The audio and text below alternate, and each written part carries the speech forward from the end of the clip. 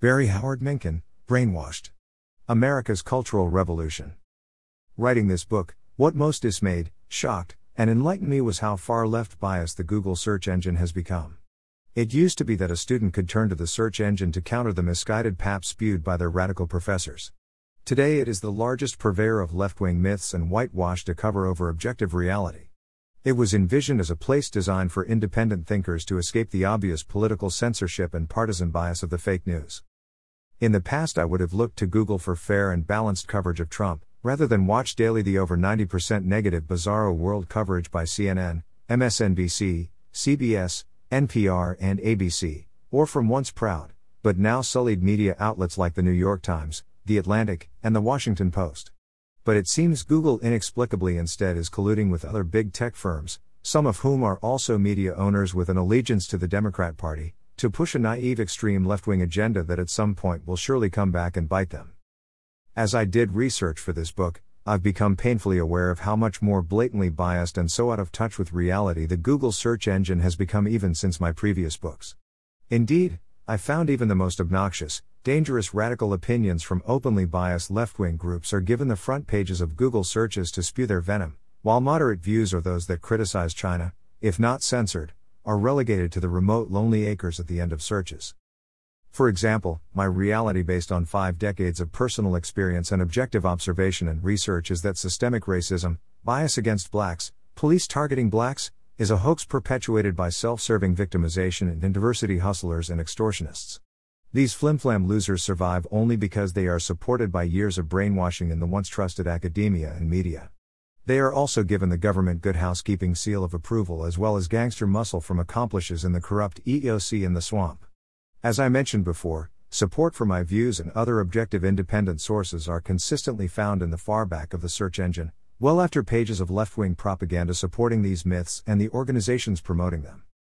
Some examples: I've recently became aware of how the devious plot discussed above of injecting race into early education is surprisingly, like most radical left-wing ideology, being reinforced and protected by Google, social media, and fake news media. For example, try to research the topic of teaching about so-called white privilege in grade school or BLM burning, looting, and assaulting police in our cities on Google. Any comments that reflect what a dangerous, divisive, terrible idea white privilege is or BLM's criminal racist behavior is delegated far back in the search pages. As an exercise, try searching Google for sites about left-wing bias in the media, BLM rioting, left-wing support of terrorism, black police interaction, Joe Biden's major corruption being uncovered, Hunter Biden pedophilia, riots in the street caused by radical left-wing protesters from Antifa, affirmative action, illegal immigration, black crime rates, 3-strike benefits found in FBI studies, asbestos fraud, China virus or Black Caucus corruption. What you will find in all these searches is a very obvious left-wing bias. Excuses for bad behavior, in almost every site, will be found in the important front pages. For example, there isn't a scintilla of evidence that conservative groups instigated any of those nightly riots, yet Google, social media, and the fake news portray these Trump supporters as white supremacist instigators and BLM as innocent protesters and victims. Is it the right wing that is looting, burning, and confronting cops in the left-run cities? How about searching the issue of court packing that would radically destroy America's constitutional balance of power?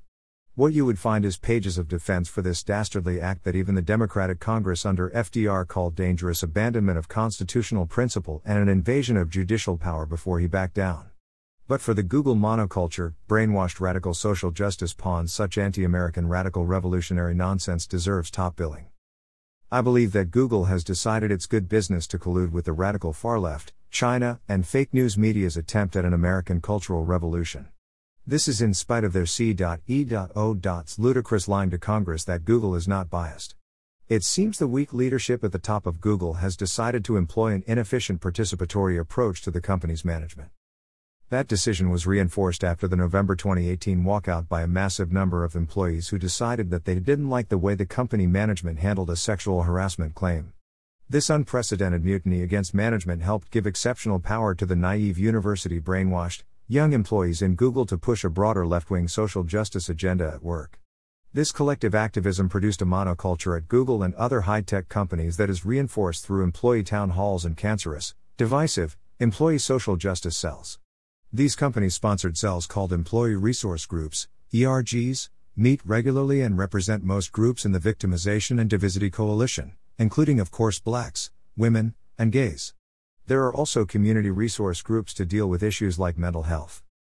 These groups push the tech oligarchs' tentacles into areas far beyond their business products and services and reinforce their brainwashed workforce monoculture's unquestioning support of the divisive Great Khan. The only diversity not represented, and instead blackballed and censored in Silicon Valley, are independent and conservative voices. The problem for America in the case of the Google monopoly is that their brainwashed social warriors seriously infected the objectivity of the world's most used search engine. In fact, they changed an important tool into an online propaganda arm of the fake news.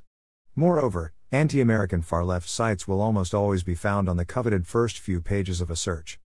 The far-left sites are populated by dangerous groups that either support or are themselves aggressively on our streets pushing for an American cultural revolution. The sad reality is Google, by giving prime front-page positioning and consolidation of left-coast views in its search engine, has in fact become a publisher of material that is dangerously too radical and out of step with the country. Defending the completely flawed immigration lottery or denying left-wing media bias in the first search pages are some of the many examples of the out-of-touch Google left-wing monoculture that I will present throughout this book. Google left-wing views are thankfully still out of touch regarding the immigration lottery, though you would never know it by doing a Google search. Opposite from what is found in a Google search, Americans have clearly expressed a strong majority view that immigration is too high and should be lowered. That view was expressed by 83% of respondents in a large national Roper poll. Clearly, the 55,000 immigrant lottery visas would be a prime candidate for elimination in any reductions. The Commission on Immigration Reform tacitly adopted that position by eliminating the lottery from its recommended immigration framework. As for left-wing media bias, I present mucho proof of it in the last chapter. But a Google search would present pages denying such bias exists. They conveniently hide the fact that even pluralities of Democrats, including Governor Cuomo of New York, now say the press is too liberal and anti-Trump. As for Google, Facebook, and Twitter using independent sources to evaluate material presented, that has been dead on arrival, DOA, for fair-minded people.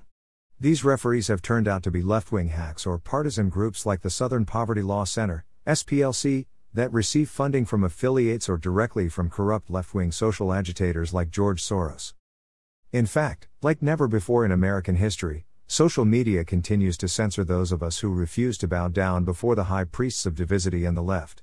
They hate our religions but fervently worship their own golden asses that continually proselytize over social media and cable news. Their overarching belief, like the teachings of the Prophet Muhammad, must be unquestionably accepted or there will be dire consequences. The overarching myth that forms the foundation for the religion of the left is the belief in something called systemic racism. The missionaries from the left have made it the fastest growing religion in the world. Its message that you are a victim of systemic racism and your country should be damned has metastasized throughout society and is killing our education system at all levels.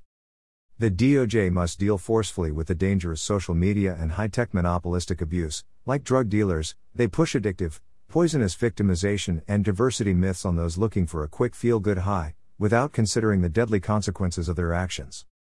With the Biden administration rapidly repopulating the swamp and the Black Lagoon, big tech will feel safe to parrot left-wing myths while continuing to censor those of us who see behind the curtain. Congresswoman Alexandria Cortez-OC, the former barmaid and current pinup girl for radical insanity, is calling for even more censorship. After all, big tech and the fake news deserve payback for being the major reason Joe won.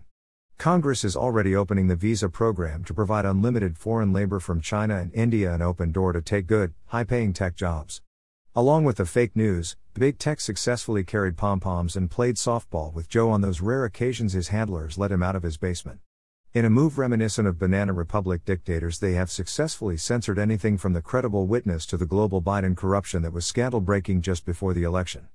Joe's role in the Obamagate spying and the Russian collusion hoax was also buried along with the historical Trump accomplishments. Do you now believe it is very obvious that Google is using its monopolistic influence peddling a biased left-wing viewpoint, and is no longer an objective search engine? If not yet, do a search about the danger of teaching white privilege in elementary school, liberal bias or Black Lives Matter rioting, or revolutionary goals. Why this bias? Like Twitter, Facebook, Apple, and other malignant high-tech and social media monopolies, Google's naive, tech-savvy, politically correct, socially unjust left-wing monoculture covey has no clue of the damage they are helping to unleash on America. How sick it is that Obama and the Democrats are pushing for even more censorship of speech. They call anything they or their victimization and divisity mob disagrees with hate speech and plan to work with their left coast, high-tech soldiers to continue to crush dissent. Despite the Obama administration's anemic two-term achievements, corruption, divisive racism, and their spying on and colluding to undermine the incoming Trump administration, he is the darling of big tech. They think he is a cool guy who they can relate to and have poured millions into his pocket and naively promoted his dangerous agenda while gleefully squashing his mainstream opponents. Returning fire in an early round of America's cultural revolution. While not condemning the nightly riots by the BLM Marxists and Antifa anarchists, the Democrats, business, big tech, and media become totally unhinged by rioting in the Capitol by Trump supporters. Unfortunately for the thousands of peaceful protesters, a small group of these people along with a few BLM and Antifa troublemakers breached the Capitol, giving excuse to repress the basic rights of millions of Trump supporters. Trump people are rightly concerned that his historical accomplishments are being reversed by the radical left and their axis of evil allies in the political, media, and oligarch class. What are good people to do when charges of rampant voter fraud, reverse racism, Biden corruption, pro-criminal anti-police policies and destructive nonsensical China virus lockdowns are being censored by the media gang protecting the Biden administration? The historical hatred of Trump is now getting as bizarre as the digging up your enemies after they have died to accuse them of wrongdoing, put them on trial, and punish them again, as was done in London in the 1600s. With only a few days before he left office, the do-nothing Democrats along with their business eunuchs and high-tech marshmallows were out for revenge against Trump and his supporters. How is this for bizarre? While there are plenty of strange myths on the left about President Trump, the cult of MAGA delusion would assure an immediate and long stay in an insane asylum. There are nutcases who believe in their soul that all Trump voters need deprogramming, and are planning how best to do that. Some stoned leftist Twitter twits on the lunatic fringe have regurgitated up this bile for some time, but it's now accepted enough that a member of the Democratic National Committee is spouting it. David Adkins, a member of the DNC's California convention, became the latest poster boy for Biden administration's historical radical lunacy when he implied that the 75 million proud Americans who voted for Trump were basically a cult. No, seriously, how do you deprogram 75 million people? Where do you start? Fox? Facebook? He wrote in a Tuesday tweet. We have to start thinking in terms of post-World War II Germany or Japan. Or the failures of Reconstruction in the South. No, seriously, how do you deprogram 75 million people? Where do you start? Fox? Facebook? Does this scarily sound similar to the Mao's re-education camps or those China is using today against the Uyghur? Bring out the clowns. Starting out with another ridiculous impeachment dog and pony show, the Biden administration looks like it will be a reflection of its bumbling, corrupt, empty-suit leader. Indeed, Trump's historical accomplishments that really helped everyday people are felt as hurtful zingers when compared to the almost zero accomplishments of the divisive corrupt Obama/Biden days. Big business once again highlighted its total disdain for our Constitution and values as a steady stream of businesses are cutting off business with the Trump Organization or halting political contributions to Republicans. Included on this Hall of Shame, Blue Shield, Amazon, and Marriott were among a growing list of companies suspending donations to Republicans. President Donald Trump has lost access to most of his social media megaphone. The overpaid, severely brainwashed snowflakes at tech giants Facebook, Google, and Microsoft said they will call for Trump's removal from office. Alphabet is calling on YouTube executives to take further action against President Donald Trump.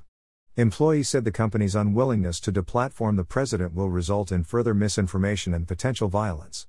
YouTube says it's accelerating its enforcement of voter fraud claims against President Trump and others.